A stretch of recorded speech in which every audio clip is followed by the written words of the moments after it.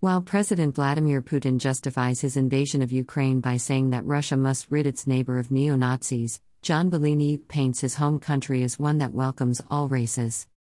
My aim is to show that Ukraine is a tolerant country, Beleniuk, Ukraine's first and only black MP, told Al Jazeera. Because I think I am the best example of how the Ukrainian people perceive people of different skin color.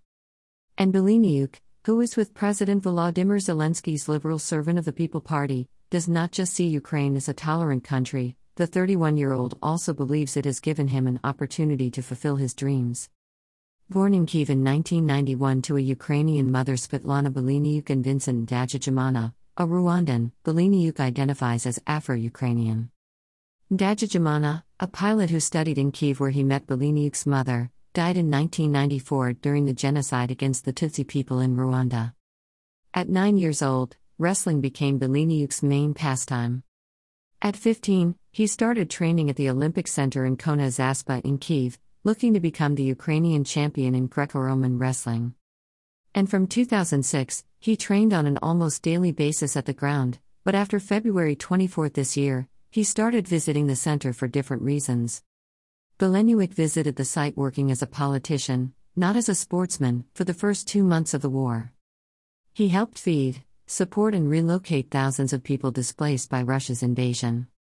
He organized transport for many trying to reach western Ukraine, away from the heavy Russian shelling.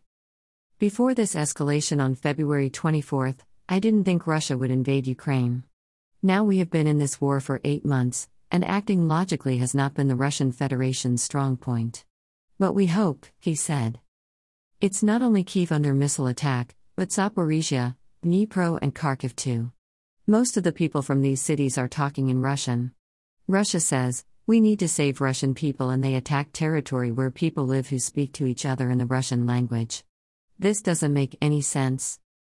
We still hope rational thinking and logic will prevail. Meeting Zelensky. In 2010, Beleniuk began winning medals at the European Wrestling and World Championships.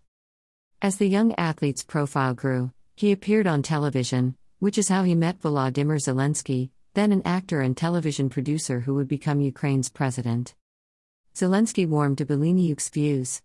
The two men got on well, and in 2019 Zelensky approached Beleniuk about running in the election as a member of his newly formed Liberal Servant of the People Party.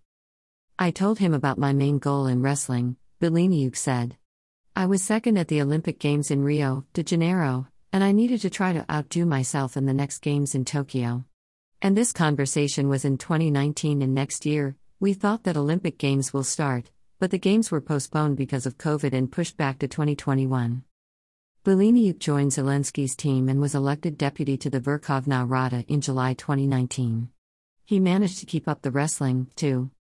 I was a politician and a sportsman. It was so difficult, there were a lot of challenges. I didn't have time for anything, only for politics and for the gym with my coach, who was preparing me for the Olympic Games. The hard work paid off, and Beleniuk ended up winning Ukraine's only gold medal in Tokyo in 2021.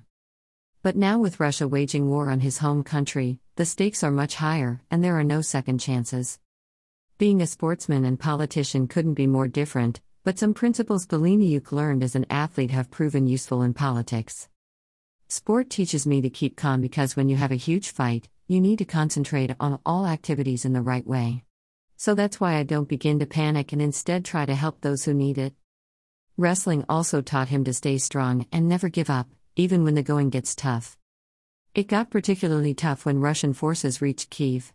Beleniuk kept 3 guns under his desk for protection.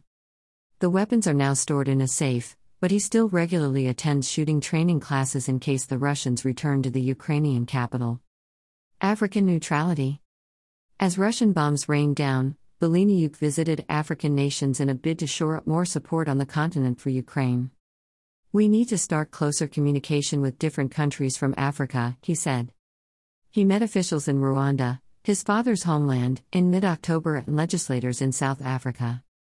In the interview, he draws comparisons between Ukraine's struggle against Russia and South Africa's fight to break away from the racist apartheid government in 1994 and calls on countries that did not adopt an October UN resolution condemning Russia to change their mind. Several African nations, including South Africa, abstained. While many African countries have called for peace, they have stopped short of directly condemning Russia. Some have strong relationships with Moscow because Russia has had a presence on the continent for a long time, since the days of the Soviet Union, Beleniuk said. Although Ukraine supplies 12% of Africa's wheat imports, as well as crucial commodities like fertilizer and sunflower oil, the Eastern European country only became independent from the Soviet Union in 1991, so it might seem like it has not been invested in Africa for a long time, Beleniuk said. He said Russian officials have airbrushed history in a way that makes it seem like only modern-day Russia helped African countries during Soviet times, despite Ukraine being part of the Soviet Union at that time.